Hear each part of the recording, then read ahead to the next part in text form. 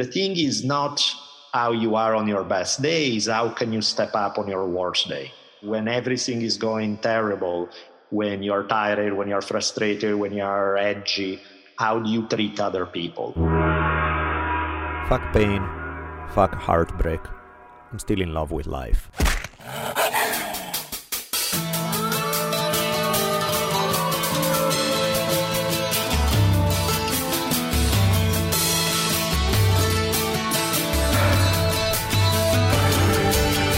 From the multicultural headquarters of the future capital of the free-thinking states of America known as Los Angeles, this is the Drunken Taoist Podcast.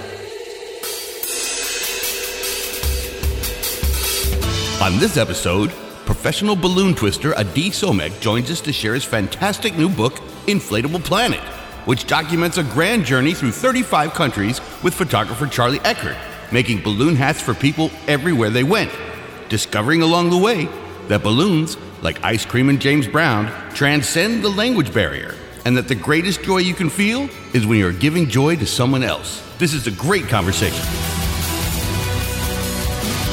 And now, asking you all to spread the words that corporations are not persons, I'm Rich Evers.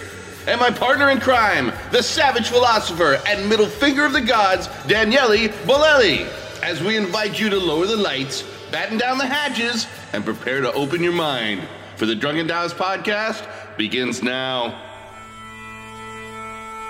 Welcome everybody to another fine episode of the Drunken Taoist Podcast. Actually, a fantastic episode. This is a wonderful interview. I had no idea what we were stepping into, and I see hope in the world in a tiny little sliver. Yeah, Rich has been highly enthusiastic ever since we finished recording this episode that you're going to be hearing within a few minutes. I needed this. One advice, even though, of course, this is an audio podcast, but there's a lot that we talk about photographs, so you might want to check them at inflatableplanet.com. If you have a chance to take a look, inflatableplanet.com is the name of the website. Inflatable Planet is the name of a book that we will be discussing. So it may not be a bad idea if you have a chance to take a look so that you have a visual for some of the things that we will be discussing. Because we have our guest, Addi Somekh, visiting us, and he's a delightful guy. It's, I don't know, I guess, why foreshadow things when they get to unfold. Check them out. Yeah.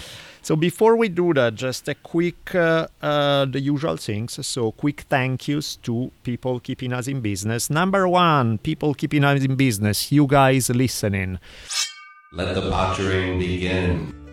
So big thank you to the people who donated, and that would be Mr. Nicola Togni, Joseph Lord, Globalobos.com, Eden Carey O, Samuele Rudelli, Jim D'Amico, Joseph Lord, Stephen Rados, Eric Adam Collins, Donald Chip Witten, Lane Raper, Luis Pesquera, Yanni Linima, Jesse Rantakanga, Sarah Weisner. You guys are awesome. You want to join this brave band of heroes? There are a couple of ways to do it. You can either PayPal to my email address, which is bodhi1974@yahoo.com. Again, that would be B as in boy, O, D as in Daniel, hi1974@yahoo.com. Or we can get paypal.me/D Bolelli. Again, paypal.me, first name, first letter of my first name, letter D, and then my last name, Bolelli. Thank you, of course, to Short Design T-shirts for having been in our corner for a long time. So if you want to get a gift for somebody or for yourself with beautiful T-shirts and pants coming straight from Thailand, shortdesigntshirts.com is your friend. As always, thank you to those sending us wine, specifically Home Cellars and MateroWines.com. Kiva.org continues to grow. We've blasted past 200,000 and 18 months, 2 years, we'll be 250,000 because everybody keeps on keeping on. So that's just an incredible thing, helping out lots of people. Not a bad gig. And if you can either find our Amazon link somewhere and use it when you make Amazon purchases, or I still think this website still works. I'm not 100%. We may want to test it. It's called dbamazing.com that automatically links you to Amazon and give us a cut. That's always appreciated if you guys can do that. With that, we shall shut up in the intro and start talking in the episode. Excellent.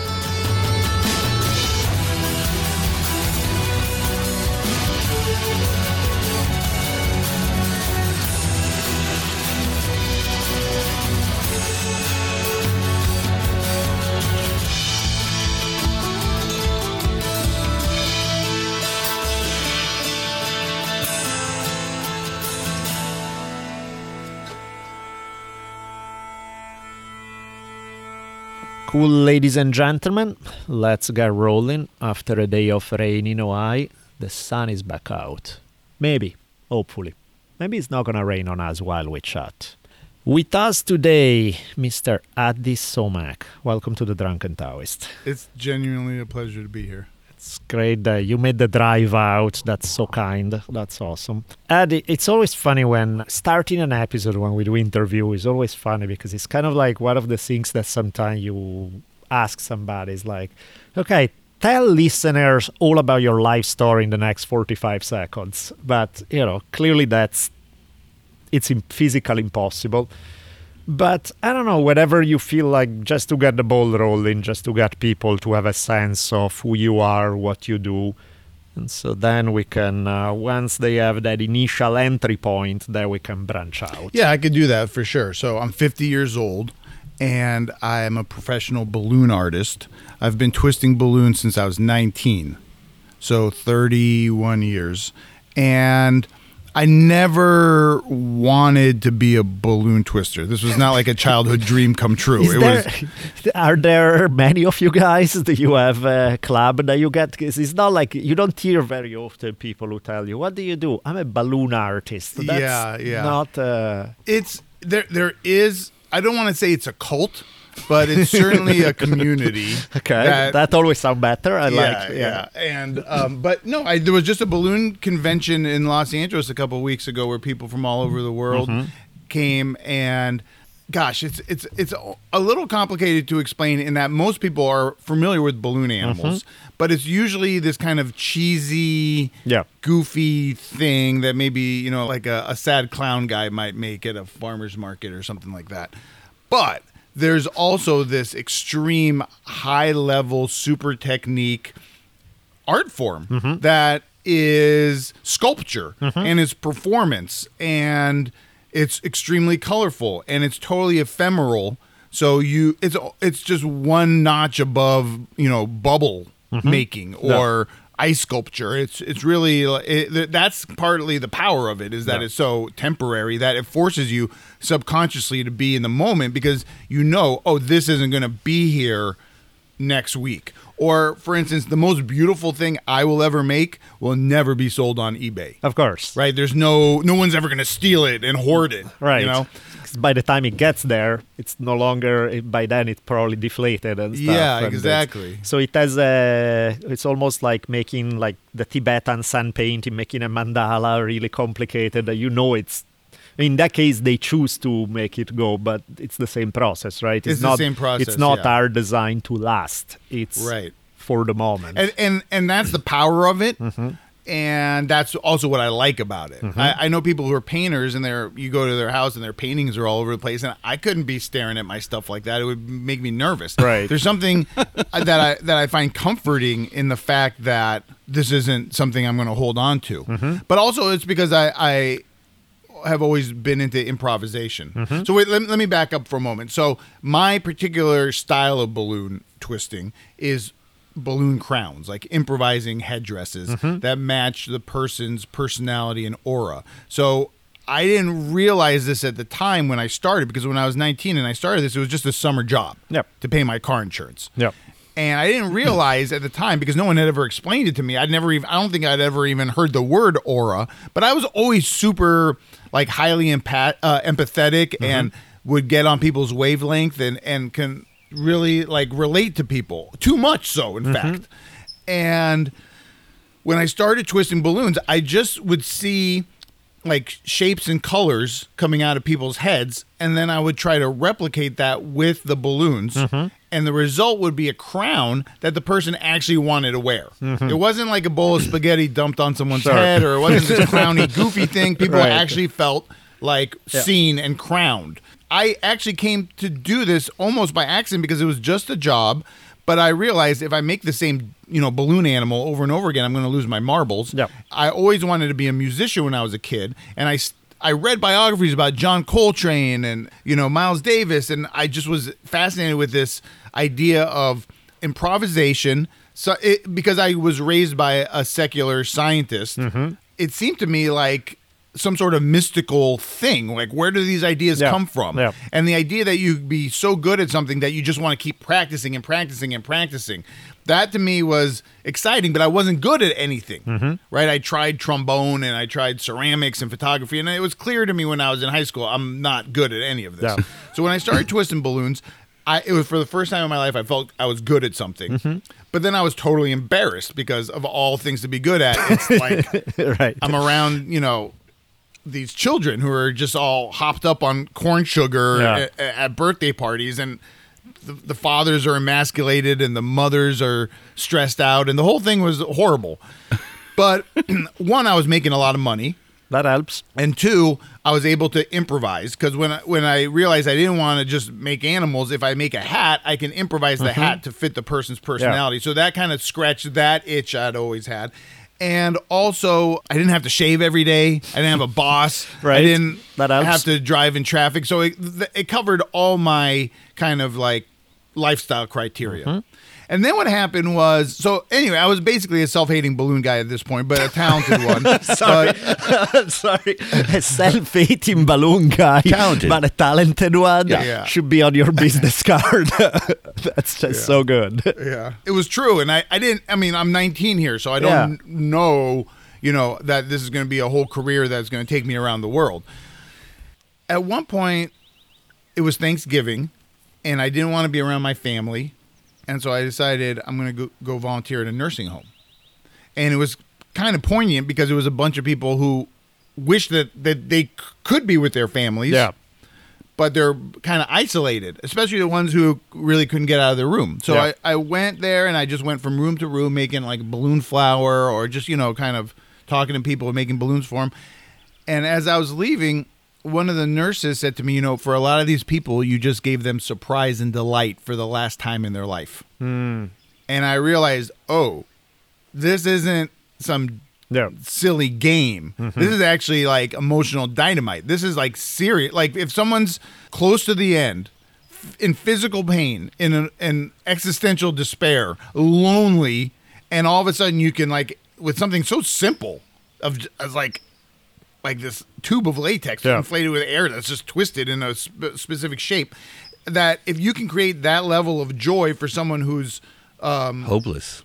Yeah, in a way, hopeless. I mean, a lot of these nursing homes, they're basically, it's warehouses. Like it's a warehouse. It's a bus station. You're getting ready to transfer. So that's when I began to really like respect it and realize, this isn't dumb. There's nothing to hate myself about. This is actually powerful, and I decided I wanted to explore that. Also, it was a great way to meet girls, because Now we're talking. Yeah, because like I didn't have any game. I wasn't good at flirting, but all of a sudden I had this weird fucking superpower that I could just make this balloon ring or a balloon flower, and I was completely, set apart from all the other suitors. Like, I had my lane. Of course. Yeah. So anyway, I just kept doing it, and then I went to grad school in New York. So I started doing this when I was a student at UC Santa Cruz. In, I guess the year I started was the summer of '91, I think. Did you make many banana slugs? It's funny you say that. Just jumping ahead, I now teach at UC Santa Cruz. I have like a side hustle job there, and I started a club called the Balloon Art Brigade on campus, where I teach kids how to make balloon art, and then they go volunteer in nursing homes. So in that way, it kind of is a cult. But I did come up with a very good banana slug. The banana slug is the mascot of UC Santa Cruz. And you walk around on campus, it's in the forest. Yeah. There's banana slugs everywhere. Fantastic. Banana slugs are really amazing because, if you touch one and then you put your fingers together, your fingers will literally be glued together. Really? And it's not easy to separate them. Really? Wow. Yeah. It's trippy. Wow. Trippy creatures. And they're like, they're primordial. And they're like probably older than the dinosaurs. There's them and Keith Richards who will survive a nuclear holocaust. Yes. I saw a meme the other day where there was a Willie Nelson picture, and it says, I hope the new generations will take care of the earth for me and Keith Richards. That's funny. Okay, that's awesome. So you're finding your lane in that sense. You're finding a purpose also for something that was, because, if you go from the self-eating balloon guy, you feel like, okay, I can make some money, I pay car insurance, this is cool. Yeah. But what the fuck am I doing? Is not really what I... Well, I thought it was I thought it was a college job. Yeah, of course. And a good party trick, and that was about it. Then I went to grad school in New York, and I studied organizational development because I thought I'd be like a therapist for companies. And that was partly the whole empathy thing, is that I could like talk to people and help them solve problems, and that was very lucrative, and I thought that's what I would do. Yep. As I was graduating, just when I was about to graduate, and this is like 95, I met this photographer named Charlie Eckert in New York. And Charlie was born and raised in Queens. And so he was a lifelong New Yorker. He saw my balloons, and he saw the way people reacted to them, New Yorkers, like on the street. And it was a Halloween party. We needed a costume. So I said, don't worry, I make balloon hats. Yeah. We'll get in. So we're walking down the street with these balloon hats, and people are like applauding. Right. And Charlie was like, you could be bleeding on the sidewalk, and people will just step over you. Right. I've never seen applause before. And then what happened was he missed his train going back to Queens that night, so he slept on the floor in my apartment. Right. We barely knew each other. I'd seen his photography like a couple weeks before, and his photos, for someone who had never gone to school or had any professional experience, he took these really like abstract and emotional photos. The next morning we woke up a little hungover, smoked a joint, because that's, normal for me. But also when you're hungover, it really helps with your stomach and stuff.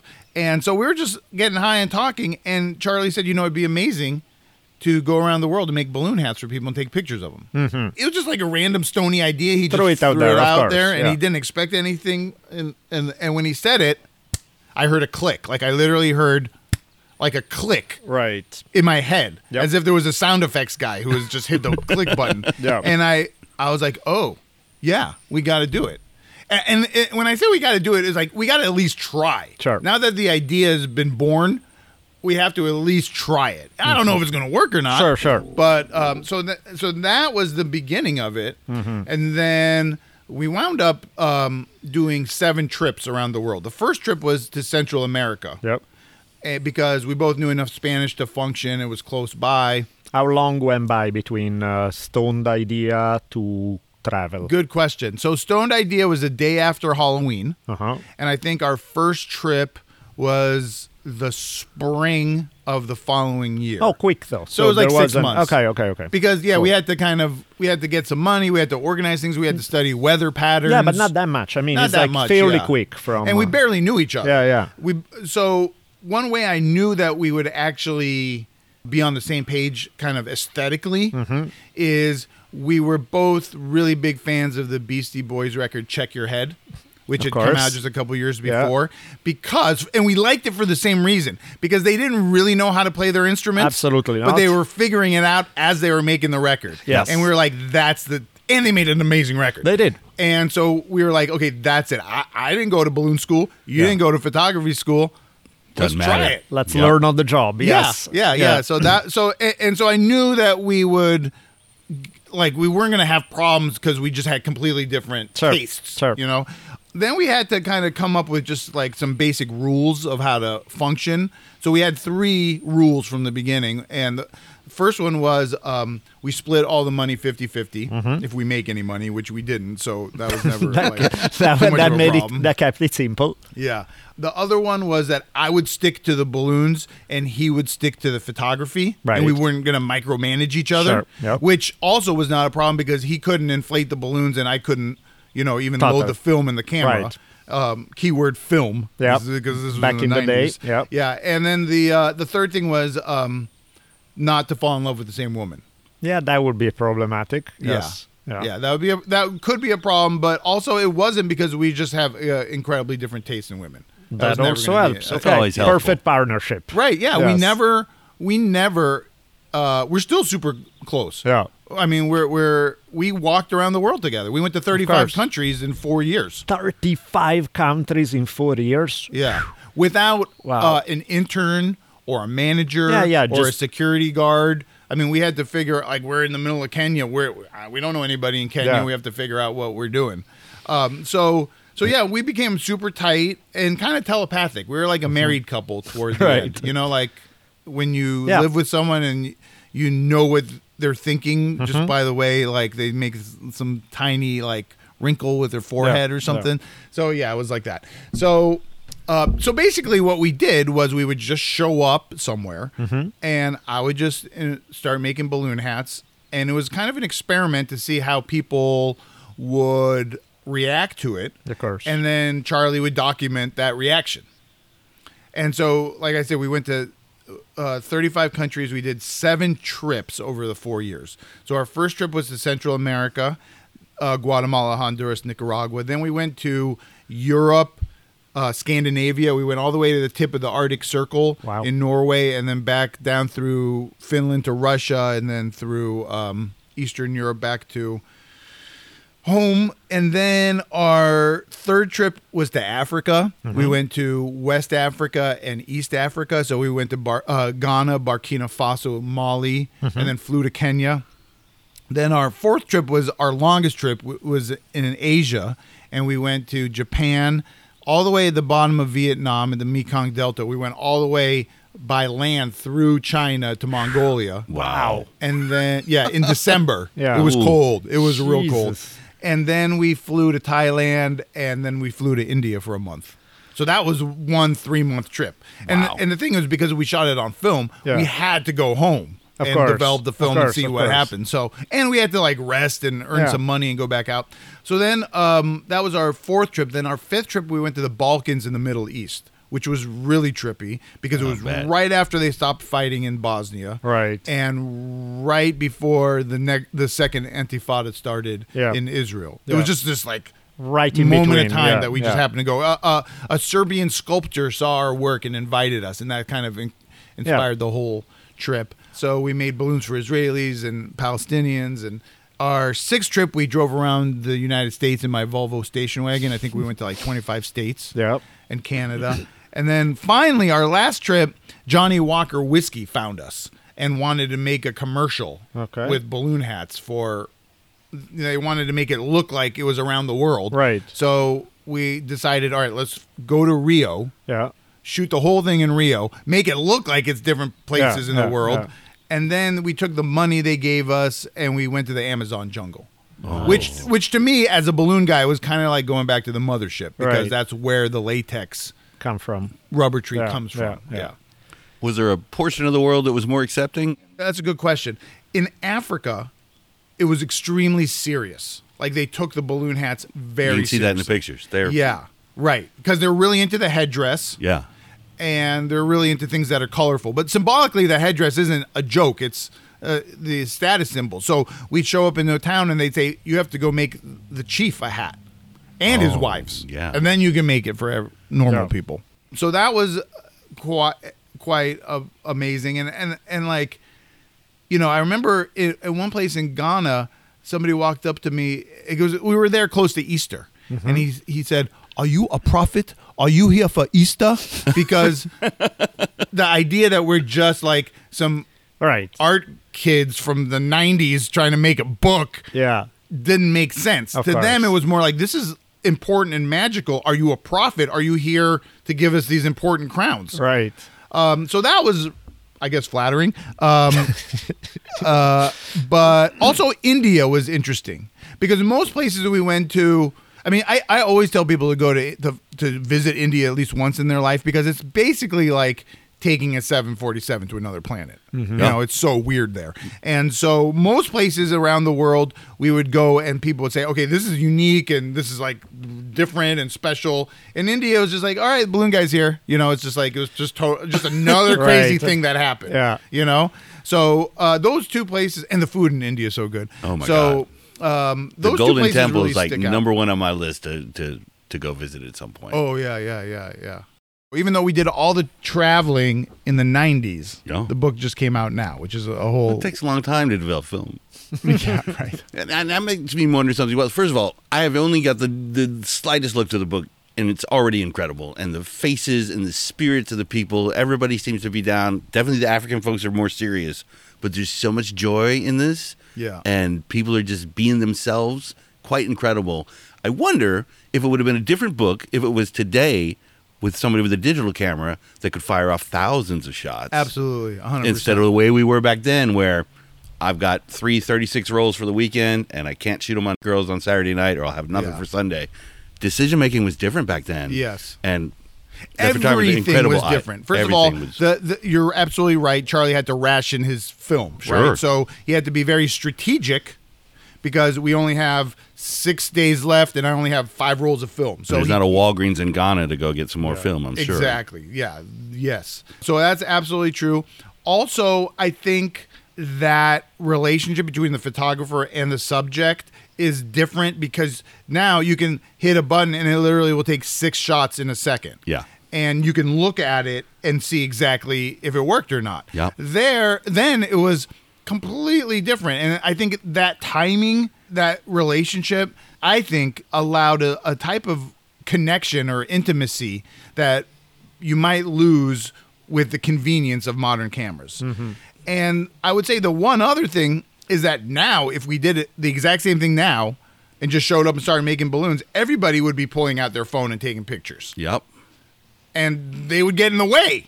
Right. It would change the entire dynamic. Of course. And as they should. They should have fun and whatever. I'm not going to tell them not to, but it's just different. Mm-hmm. And on top of everything else, if we got our bag stolen on the last day of the trip, all the film's gone. Yeah. Yep. Yeah, the whole thing is, so the risk is much higher. And not even like, you can get it stolen, you can get showered on, and you get a giant storm, and you rained upon, and now fucks up all your film. And it was always a thing going through x-rays. Oh, yeah. At the airports. Yeah, you know? Of course. One more thing is that if I was experimenting with a balloon hat, I would know right away if that design worked or not. Yeah. If Charlie experimented with a photo, he would only know if that actually worked 2 months later. 2 months later once we got home. Totally. So yeah, he had it way harder than me. I had it hard because I was mouth inflating these balloons in places that were incredibly hot, and I would get heat stroke. Right. And, I was attacked by kids. I was almost castrated once by an 8-year-old with a razor blade. Wait, why? They just attacked me. The kids in Guatemala, they couldn't wait because there was just, there's only me and there's 50 kids, and then it becomes like a mob mentality, and they just bum rushed me and started grabbing balloons from out of my hands and out of my balloon apron that, I carried this balloon apron. And so I had to kick these kids away from me just to get out of there. And then about an hour later, I looked down and I saw there was a slice right in my pants, right next to the zipper. And I was like, oh, what's that? And I opened it up, and my underwear was sliced. And I opened that up, and my money belt was sliced. And in the midst of all that chaos, an 8-year-old, and it had to be an 8-year-old because there was only little kids that were around me, felt my money belt and with a razor blade sliced it and got $500 in cash and sliced our traveler's checks. And it was literally the thickness of my passport that saved your manhood. Saved my manhood, yes. And allows me to experience consensual warmth. So, but that was a kind of a major issue for us because we're trying to do this thing where we're trying to show people laughing around the world, and the fact that as different as we are, we have these similarities worth appreciating. Yeah, and you can't even trust an 8-year-old. Right. Yep. And that was first trip. That was the first trip. That was not just the first trip. That was the first day on the first trip. Yeah. And yet you went through 50 zillion more countries. We're here. And kept doing it. Well, okay. So the next morning, I literally woke up just like somebody who is maybe mugged or assaulted wakes up with the next day with anger. Yeah, of course. It was almost this cocktail of humiliation and anger. Of course. And I literally woke up just dreaming about breaking 8-year-old elbows. It's not an idea I ever had before, but I almost got my dick cut off. So I was pissed. And so at that point we had to find the yin yang of trusting people and protecting ourselves. Of course. So we had to come up with some techniques to, and I actually write about this in the book. For one thing, I always had to keep arm's length. Away. I wouldn't let people get closer than arm's length. Then I developed a thing called the chuck and duck technique, where I always had round balloons, the big round balloons, uninflated in my pocket, And if I felt like the shit was about to go down, I would take the balloons out of my pocket, show them to everybody, and then throw them one direction. And they would all pile on top of each other to get the balloons, and then Charlie and I would escape the other direction. So we developed techniques to deal with this. But the actual, at the core, the trust issue was huge. Yeah. And because if you're in, much of the world, the majority of the world, and you're walking around as a Westerner, your shoes, just your shoes, can be worth more money than a family makes an entire year. Right. Wow. And they just get a parade of Westerners who are coming with these fat-ass cameras to take pictures. And it develops anger. So these parents, like gypsies, train their kids in order to target... Yeah, because you're their lunch money. Yeah. No, that makes sense. And I mean, I've seen some of the pictures. Yeah, you have been in places some that look very mellow and relaxed. Others, I would say, less so. Yeah. Oh, yeah. Post-war Serbia had to be crazy. Yeah. Did you Croatia and everything when you were there? We went to Croatia, Serbia, and Bosnia. Yeah. In Bosnia, we had some crazy... I can only imagine. Because it that was the right battleground, after right? the war. What? Bosnia was the actual battleground. Yeah. I mean, eventually the U.S. bombed Serbia, but in that whole war, Bosnia was the main battleground. But oh my God, we made balloons. This is so funny. The two places in the world, or it's not funny, but it's ironic. The two places in the world we made balloons where if the balloon popped, people would freak out. Oh yeah, of course. Was Bosnia and inner city Chicago. Yeah. Mm-hmm. Yeah. That makes Just because sense. they dealt with so many snipers and Of gunshots. So we actually went. So when we were in Bosnia, we got hooked up with this UN agent. It wasn't even it was USAID. It was a U.S. agency, and they were doing a survey to see about survivors and how many people died. And so they took us to this kind of. It was kind of a village. It was kind of a refugee camp for everyone who survived from in Srebrenica, where the Serbs basically came, dug a giant hole, and just filled it with men and just sprayed them with machine guns. I think they killed 8,000 people in a day. Jesus. And in this village, they were doing their survey. They asked me to do balloons and get people to kind of like have fun and relax. Almost all the families didn't have a father.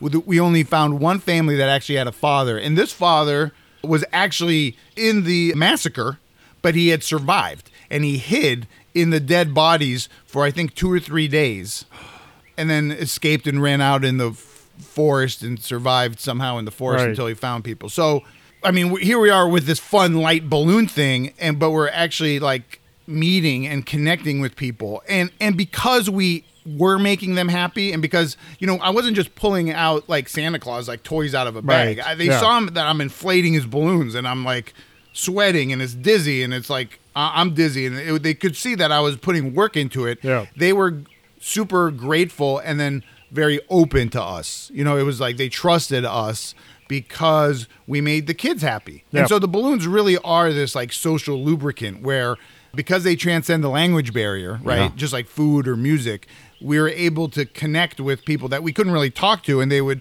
trust us and then open up. And that was an extreme example, but when we were in Vietnam, we wound up having this incredible experience with a guy who was a high-ranking officer in the North Vietnamese army. Oh, wow. So he fought against the Americans. Yeah. And a close friend of mine and Charlie's was a Vietnam vet. So he would tell us stories about, fighting in Vietnam and the whole thing. And so when we were there, we were making balloons for these kids, and they pointed this old guy who's like, he's sitting there squatting the way Vietnamese sit in that squat thing and smoking a cigarette, watching everything. And they're like, make grandpa a hat, make grandpa a hat. So we went, made grandpa a hat. And then his son came and said that, he fought against the Americans, and he invited us into his home. And then him and his wife brought out this like homemade rice wine. We all sat there drinking it out of a big vase with straws.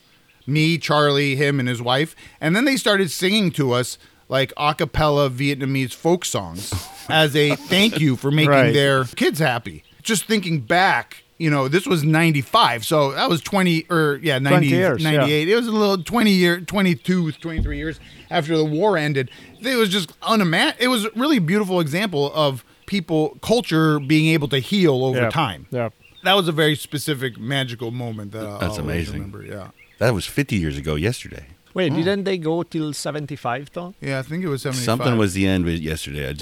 I may have gotten it wrong. You know what? It could be the peace agreement because they did. That There must have was been it. from the time they said we are done Yeah. to when they pull everybody out. There was a It year was and more- a half gap. So or because it something. definitely wasn't So- the Saigon stuff, but it was. Yeah, so that makes sense. That would be probably the agreement, and then the final pullout is 75. Yeah, that's crazy. 50 years. Yeah, that's nuts. Good thing we didn't have another useless war after that. Oh, well. I forget. Man, your dad did 2 tours. And then stayed in the Army.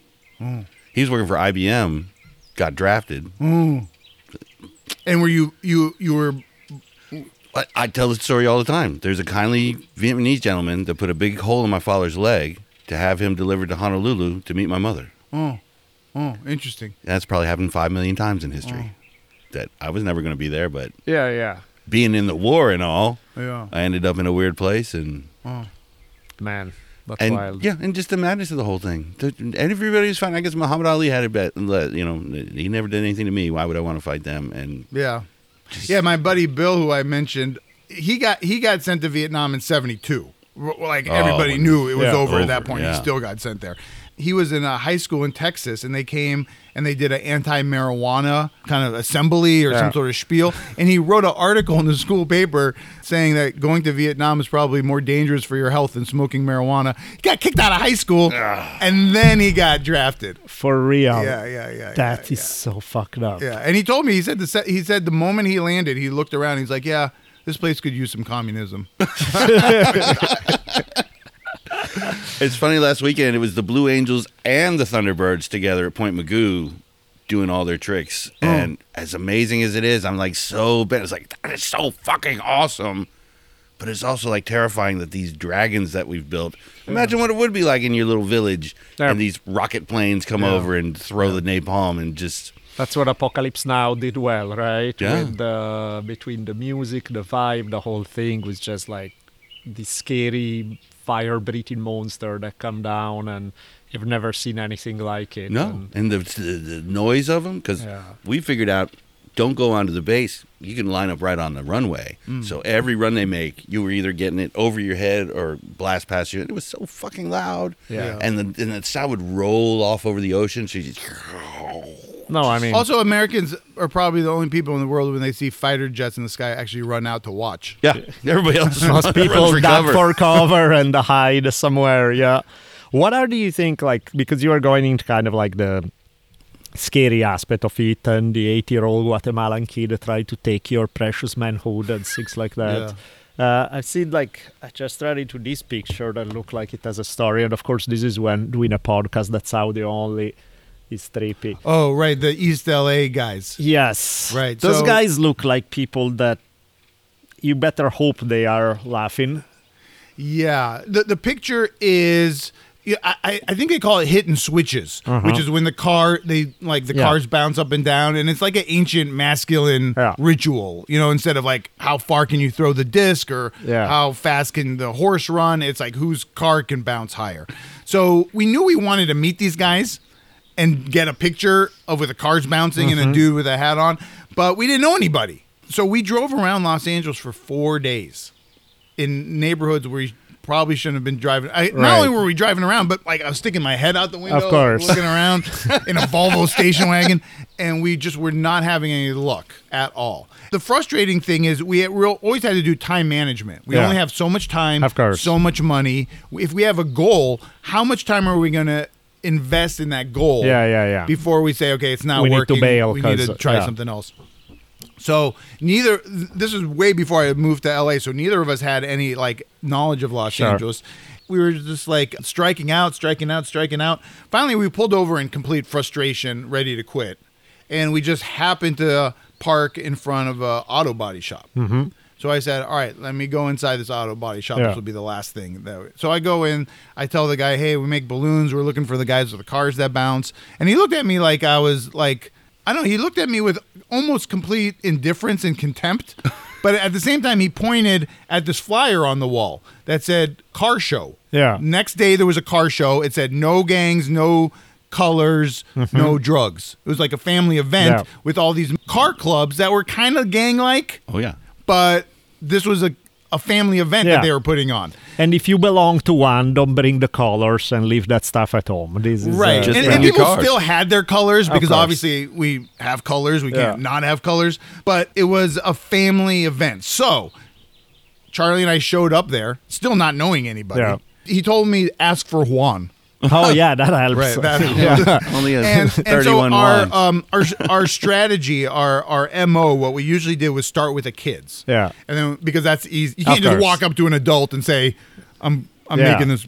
Of course. I mean, actually, you could in some places, but in this particular case, we had to start with the kids. So we made all the kids happy, and then the parents trusted us. Right. Then it's my job as the balloon twister to kind of feel out how to ramp it up Sure. and when to make the strategic strike. Yeah. In this particular case, the car started bouncing, and I had a very short time to actually make a hat. Yeah.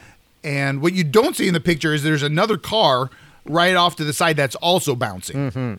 Sometimes I had to be very specific with the colors too to make sure that I didn't, because the other car club was orange and I really wanted to put a little orange in his hat, to make it pop. Yeah, but you're like we cannot. yeah, I played it safe. Yeah. So yeah, that's an example. A lot of what we did was just total randomness and spontaneity. I had no idea what was going to happen. There were other times where it was like strategic. Like for instance, when we went to Africa, our entire trip to Africa was organized around this connection that I had. I went to a car upholstery place, and the guy was from Burkina Faso, which I'd never even heard of that country. It's Well, because also they changed the name. It wasn't Burkina Faso. Like when you were learning geography in school, it wasn't Burkina Faso. I forget which one it was, but it was one of those like the zillion African countries that had a colonial name, and then it got changed probably around that time, late 80s, early 90s kind of right. thing. Yeah. So I met this guy, and he told me that his uncle was the king of a tribe, of the Bambara tribe. He was the king of the Bambaras, and that he had like 26 wives. And so we were like, fuck, yes, let's go there. Because I had in my head this vision of making the king a crown and then all his wives next to him. Yeah. That was an example of us trying to go for like a specific thing. We go all the way there, right? We fly into Ghana. We go all the way on by land, like on crowded minivan and dump truck and anything we can hitchhike on. And we finally get there, and he had died a month before. Oh, right. That's even worse than a no. Yeah. Yeah, that's even worse than a no. That's bad. So, we had an intention, but the intention didn't work. So then we had to just kind of improvise and see everything else. So, well, and you got the picture of the camel right there, and I just loved you took the decoration they already had and enhanced it with your balloons. Or those are all balloons. Those necklace parts. Those are balloons too. Excuse those me? necklaces. Yeah. So that's in the Rajasthan desert. Yeah. The people are nomads. So we rented 4 camels, me, Charlie, and then 2, like a tour guide and a translator. And we rode these camels for 4 days in the desert, just going to the nomadic villages and making balloons for people. Wow. So that photo there was like our going away moment with the camel. Like that was our goodbye. So I made him these necklaces, and he was a race camel that had won first place. So I mean, this camel like had an ego. He knew he was being decorated, and he wore it for like a half hour. Oh, that's and then when lovely. he was done, he just like rubbed his neck on the ground and popped all the balloons. Wow. Yeah. What was the food like there? I remember eating this cactus curry. That was mind-boggling. Wow. Cactus curry, Jesus. I mean, I guess one of the things that comes to mind when looking at a project like this is that obviously you guys are insane. Because it's like, it's fantastic. It's such a beautiful, but, there's no logical sense in like, yeah, we're going to travel around the world, take a bunch of pictures in a bunch of places where you're likely to be robbed. There's all sort of drama is going to go down. And we are almost certain to make no money. If we can manage to somehow break even is a miracle of... Yeah. Tell me about motivation, because obviously it's not a financial thing. You're not thinking, it's not exactly a get-rich-quick scheme. It's not, you don't know specific people, so you're not doing it for one person where it's like, we're going to do this epic thing where we visit this family that you're going... kind of out into the unknown. Right. And this was also in the mid-90s when the internet Yeah, started coming so up. it And I really grew is up unknown. I grew up in the Silicon Valley, and I had this master's degree in organizational development. So I was set to make a shitload of money. Yeah. And then this opportunity happened, and I thought, okay, well, I'm not going to be able to do this in the future. There's something about, sleeping on an overnight bus in China with a 60-pound backpack that it's like a young person. It's like being an athlete. You Of have to course. be in Of like, course. shape to do Yeah. it. So the motivation, as far as kind of philosophically or spiritually, was this sounds slightly obnoxious maybe, but we were trying to do a small antidote to the news cycle. If it bleeds, it leads, right? It's constant murder, arson, rape. I mean, if horrible shit happens, we hear about it. Yeah. When good stuff happens, it's just completely ignored. Right. And Which is the majority of things. which is the vast majority of things, or Yeah. we would never have Yeah. crawled out of the cave. Yep. So people are almost psychotic in their perception of the world because the stories we hear all the time are about the psychos. Yeah. Because it's compelling. Yeah. And I understand if I was working at Fox News, I'd be like, that story is too boring because the plane landed and nobody got hurt. But over there's a fucking disaster. Let's Yeah. cover that. So that I get it. But we also have to counterbalance that with just gratitude for functionality. That's what we tried to do. That as different as people are with different languages, politics, religions, aesthetics, that everyone is born with a sense of humor and ability to laugh. Yep. And that laughter sounds the same in every language. And we wanted to try to just emphasize that and make a book that when people were depressed, they could just look at this book and feel better. So that was the goal. You've accomplished that, by the way. good, Just thank by you. glancing at it, the joy I can see inside this book. And we've said for years, especially as things get crazier here in the U.S., travel would save everything. If people would just go visit each other, Yeah. you'll find out that the South ain't that different than California, mostly. There are the echelons of madness on the edges, but we are the same. And I think you're proving that with this book big time. Well, and that's where, far from being an obnoxious, are you kidding? Like, that's the least obnoxious thing in the world. That's like the most, like, it's as beautiful as it gets as a Yes. goal, Yeah. I think the obnoxious part is that we can in any way compete with the news cycle because since the internet, it's got even worse. Sure, sure. I mean, it's exponentially more demented. So, but a couple of other funny things that happened at the beginning when this idea just first came up was, well, first of all, like our friends and family were all dismissive. Like, Oh, of like course. everybody thought my ego was out of control and that Charlie wasn't a good enough photographer. But then also we got it from both the left and the right. People who are more conservative are like, oh, isn't that cute? You think that the world can just play with balloons and we don't need armies anymore? So that was condescending. And then somebody on the left said to me that what we were doing was post-colonial repatronization, that we're going to visit these like once proud, now traumatized, brown people and putting Western disposable junk on their head for one final insult. So You can't win. yeah, I was like, so we were like, maybe all that's true, but we got to try, And so when we did our first trip, we came up with like a very clear success criteria, which was one, that Charlie and I would get along as people. Mm-hmm. 2 is that people would like the balloons, Mm-hmm. and 3 is that people would like the photos when we came back. So if we could say answer affirmative on those 3 things, we would continue. Yeah. So I was okay with just trying and failing. I Sure. wasn't okay with not trying at all. Yeah, of course. So you say, did people see their photos eventually? Did you ever get to go distribute them, or did? I guess just very rarely. Very rarely, like the Norwegian soldiers, because we were able to communicate through email. But like Yeah. the people in the middle of Africa, No, how are you going to yeah. even find them? No, again, I just- right? No, that Was makes that sense. crazy? I mean, it would be... Yeah. So in the Western world, like we still have friends in Serbia and like Japan. We were able to send the pictures. to, Yeah, of course, over time. But like, yeah. of course, the tribal guy you meet in the desert, you're like, I'll never see you again once I... It's literally a postcard of the world before the internet came and ruined everything. It's before the internet and before September 11th. Now the world has actually gotten back to, I think, a pretty pre-September 11th place. Certainly way more than it felt like in 2005. It just felt like it was never going to go back. Yep. But yeah, the world has changed, And the internet has changed everything. And when we did this, couldn't even email people.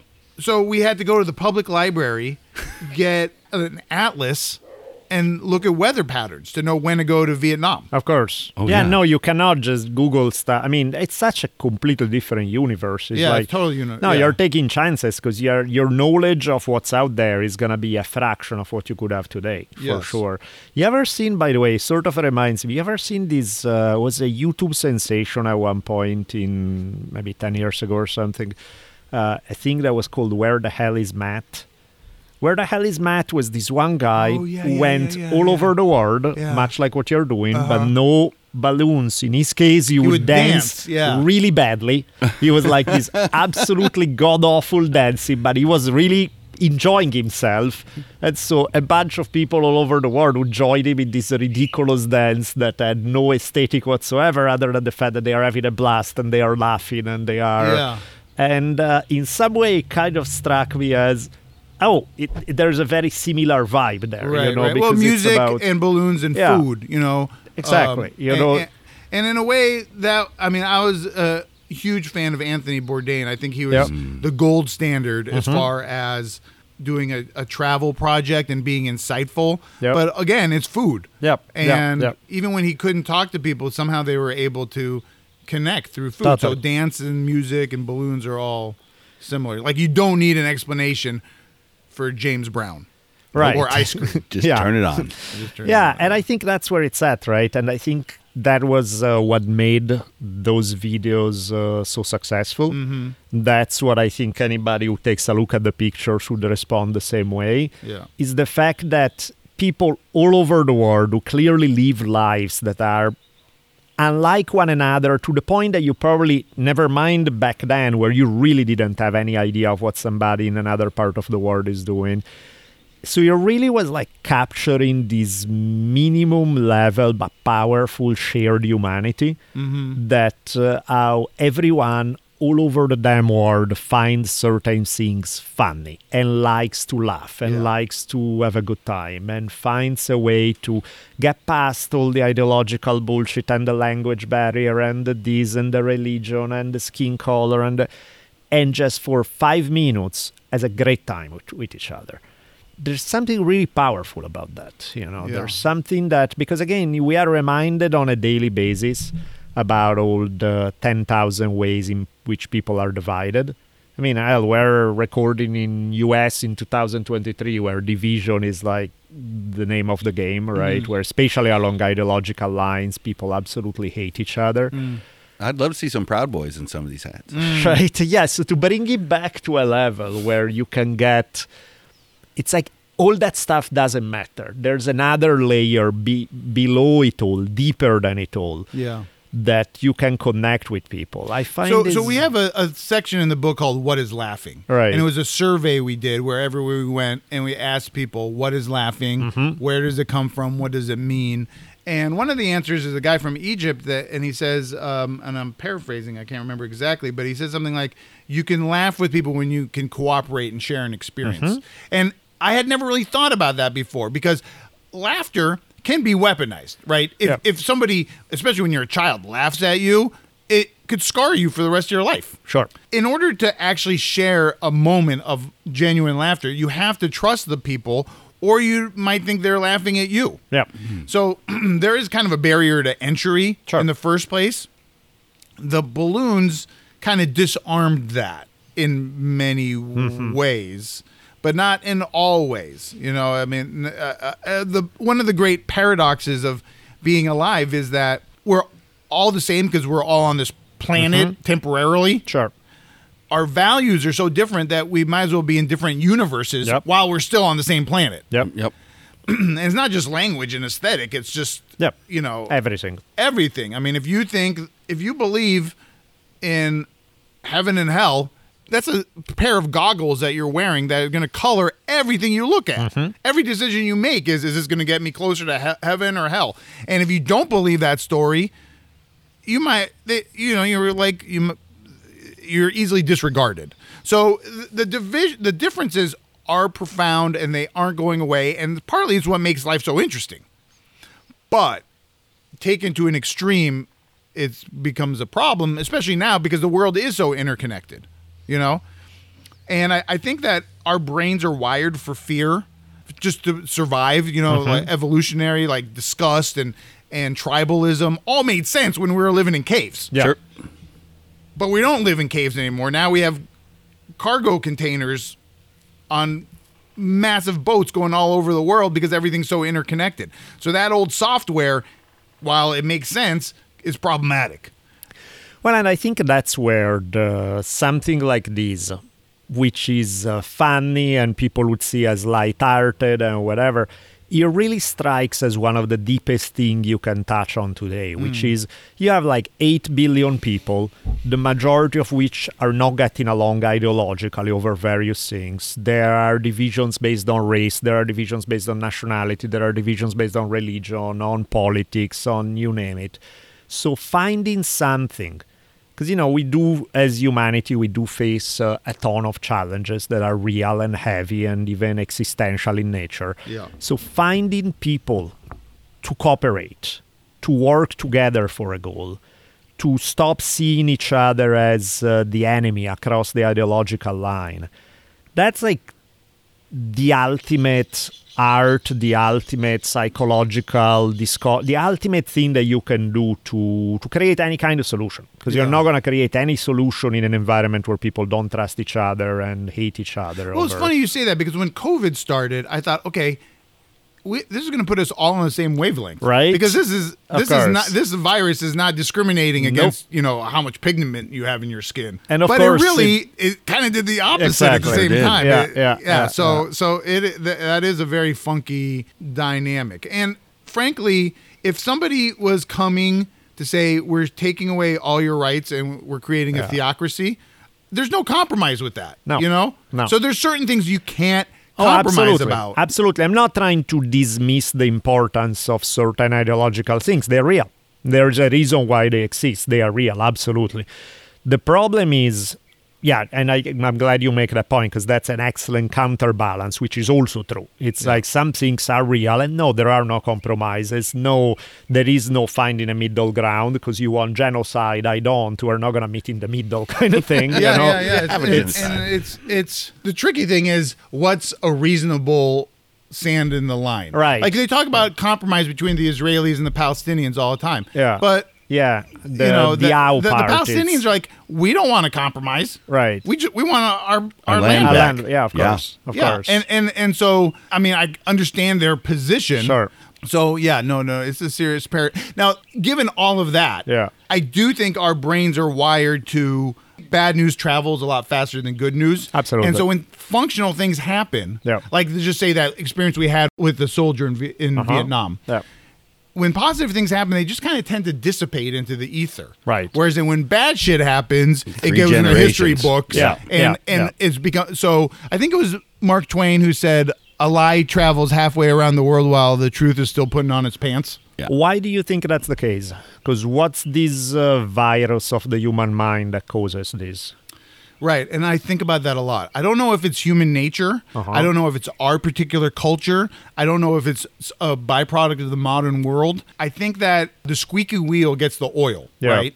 So if you have a toothache or a stomach ache or an earache, that's a real problem. Yeah. And that problem needs to be solved because you can't function. So there is something that makes sense about focusing on problems all the time. Yeah. But I don't know if we just why is it that people like gossip and bad stories and why is it that every time when I watched The Sopranos and someone got shot, I was happy, I was thrilled, that's exciting, Schadenfreude. Something like that. There's something about that's really compelling about darkness. I hope to answer this question one day. I'm still contemplating that, but it was a big motivator for us because in a way, that whole question is what fueled our whole curiosity to do this. No, that makes sense. Yeah, because you are swimming against a giant current that's terrible for human beings. Yeah. And yet, of course, it's good luck winning that battle. But at the same time, if you don't, what are you doing? It's like there's a joke, actually, I'm going to read that to you. I think he was a comedian named Emo Phillips. It's fucking ready for this one. It goes, I was walking across a bridge one day, and I saw a man standing on the edge, about to jump off. So I ran over and said, "Stop! Don't do it!" "Why shouldn't I?" he said. I said, "Well, there's so much to live for." He said, "Like what?" I said, "Well, are you religious or atheist?" He said, "Religious." I said, "Me too." "Are you Christian or Buddhist?" He said, "Christian." I said, "Me too." "Catholic or Protestant?" He said, "Protestant." I said, "Wow, me too." "Methodist or Baptist?" "Baptist." "Wow, that's incredible. Me too." "Baptist Church of God or Baptist Church of the Lord?" "Baptist Church of God." "Wow, this is amazing. It's so unlikely." "Are you Original Baptist Church of God or are you Reformed Baptist Church of God?" "Reformed Baptist Church of God." "Oh, that's good." "Are you Reformed Baptist Church of God, the Reformation of 1879 or Reformed Baptist Church of God, the Reformation of 1915? He said, "Reformed Baptist Church of God, the Reformation of 1915. I said, "Die, heretic scum," and pushed him off. Which is a perfect capture of the level of, because that's what I find hilarious, is that it's not just the division between people where it's like, yeah, you want genocide, I don't. Okay, there's not going to be a compromise there. Mm-hmm. But when you see a level where it's like, okay, you guys have checked 99 boxes and you're on the same page, and you find one more thing that is not the genocide or not option, it becomes somewhat trivial, and you still find a way to hate each other over it, you know? And that's where I find this rewind the whole process and really like crank the dial in the opposite direction, which is exactly what's happening with things like this, and which is why I think people get moved by things like this, and sometimes they don't even know how. I mean, it's like, why is it that that video of a guy dancing badly around the world gets like zillions of views? Because there's something that you see this poor bastard doing something really goofy, and he's by himself in the middle of a plaza with people looking at him like, what's wrong with this guy? And then within a few minutes you see people laughing and dancing with him and joining him and playing. And it moves you because it's like, oh shit, there is a place there. There's something there where human can connect in a beautiful way. It's not all gloom and doom. It's not all Reformed Baptist Church of God, you evil heretic kind of thing. And there's a beauty to it that makes you hopeful. You know, it's like when you see somebody being kind when you don't have to, and there's a quality to it that's moving. That's like, oh wow, you had to do a hard thing to come to that place of kindness, because all your initial instincts weren't going there.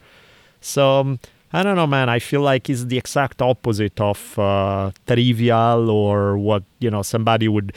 If you tell somebody, oh, it's about balloons around the world, it's like, it's a joke. It's some kids in their 20s going to have an adventure, good for them, but whatever. It's like, yeah, it's that.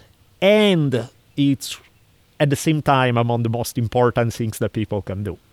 Some folks did a funny experiment at some music festivals, and some guy would do a weird dance out in the crowd. And what they found, the most important person in that circumstance is the first person that would go join them. Person number two. Because as soon as person number two shows up, everybody goes. So there's something about somebody brave enough to be the wacky one is so important to us. Yeah, the one who grab some balloons. Super crazy balloon hat and is like, yeah, put it on my head. Yeah. And then they smile. And now you have a now crowd of people who are like, oh, okay, that's cool, I guess. Nobody's going to laugh into at something, me. man. Yeah. It's amazing. How'd you like turning 50? Because mine was during the pandemic, and I was like, if I fucking die at 49 and 362 days, I'm going to be so mad. I turned 50 in August. And I was actually just talking about this last night because I'm a racquetball player. I'm a much better balloon twister than a racquetball player, but I do racquetball a lot more. But hitting now the walls I'm like, hurts a little I'm more now. fucking exhausted. Like yesterday, I won, but I collapsed right afterwards.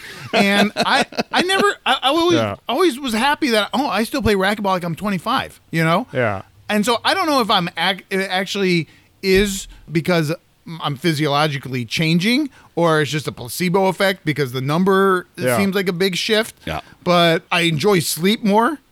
My sex drive is not what it was. And I'm just like, oh shit! It's like all of a sudden, it's like I lost a friend or something. It's like, where'd that go? You know? Right. A year ago, it wasn't like this. So I don't know.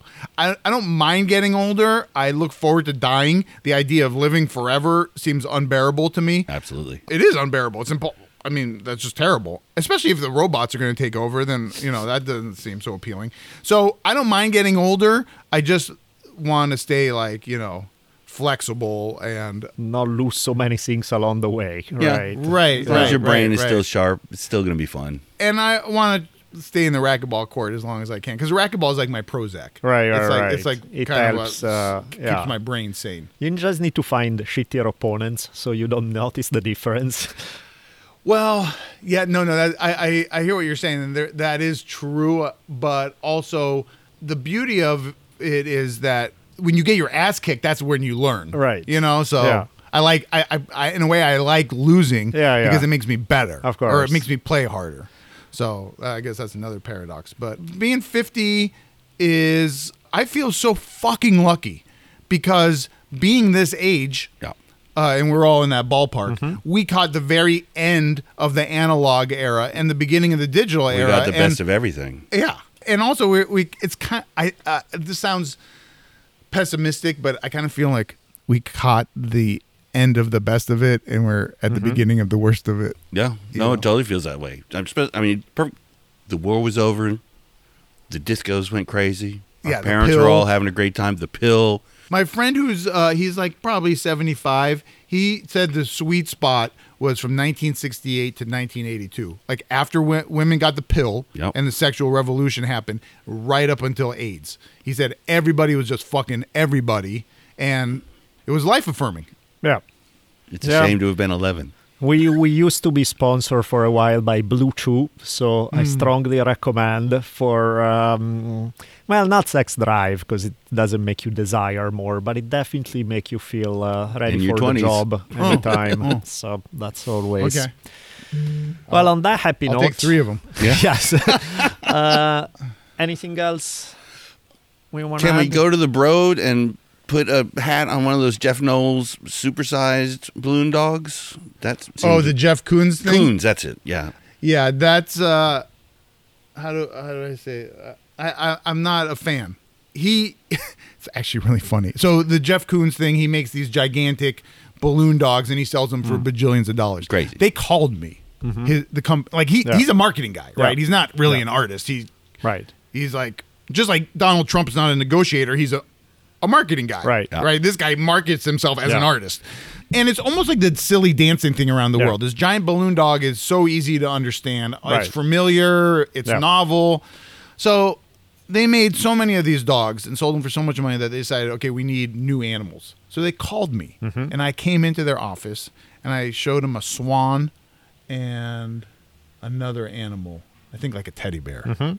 And the impressive thing was not him, but the team. Because they would spend like 6 months like a team of 12 people would spend 6 months working on this thing. And when you looked at it up close, the detail was impressive, because just like balloons wrinkle when you twist them, they created the wrinkle on the dog, which is like his project manager, not him. The shininess is real nice too. So they're like, shininess is nice. And it cost something like $80,000 just to ship this fucking thing. Jesus. Wow. Right?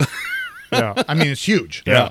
And to assemble it, they said, all right, great, thanks, goodbye. And then a couple of years later, I saw that he had a whole new line of animals, and a teddy bear was one of them. Nice.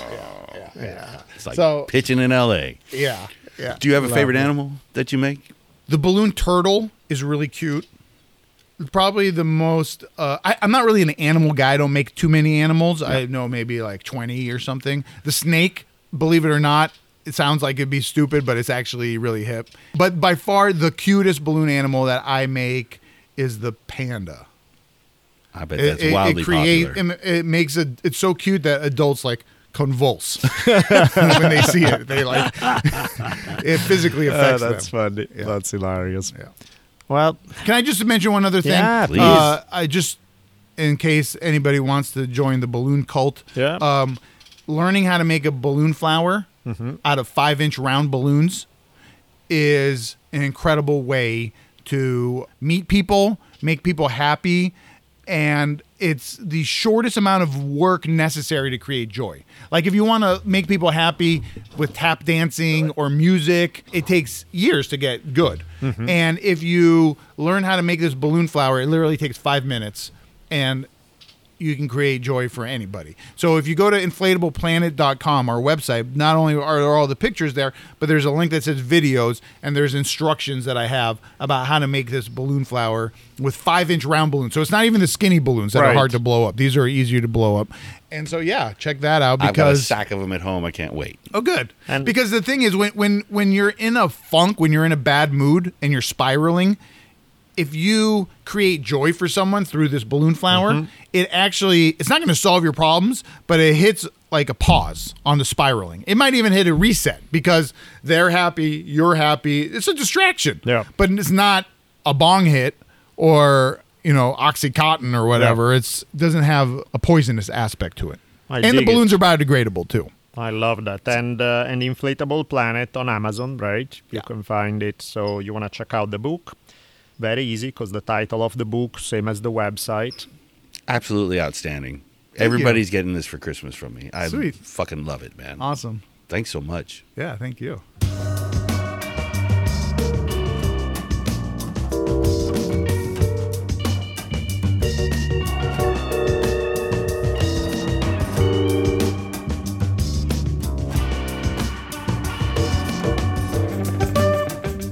Well, the funky music means one thing. That's the end of another not fine episode. I don't know why this hit me so hard. It's just You dug this one. I Good. really dug it. Maybe it's the whole notion of these, two knuckleheads out in the 90s risking their lives for silliness. But it's just riddled with hope in a dark time. Or it may be something from an age that'll never return. No, but I like it. It really is about something essential. So hope you guys enjoyed it at least half as much as Rich did, because if you did, this is an excellent day. So I had a great time too. So on that note, wish you all a very good day. Yep. Take care, everybody.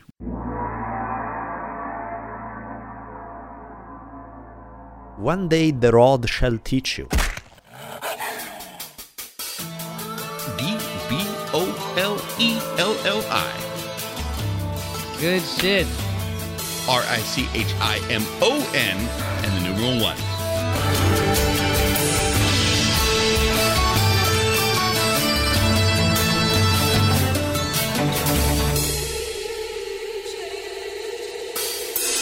And so ends another awesome episode of the Drunken Taoist podcast. Be sure to keep your ears peeled for another mind-expanding episode coming soon. We'll be tweeting you as they come out. You can keep track of Daniele at DBolelli, that's DBOLELLI. And you can find me on Twitter at Richimon1, RICHIMON and the numeral 1. We'll see y'all soon. Woo!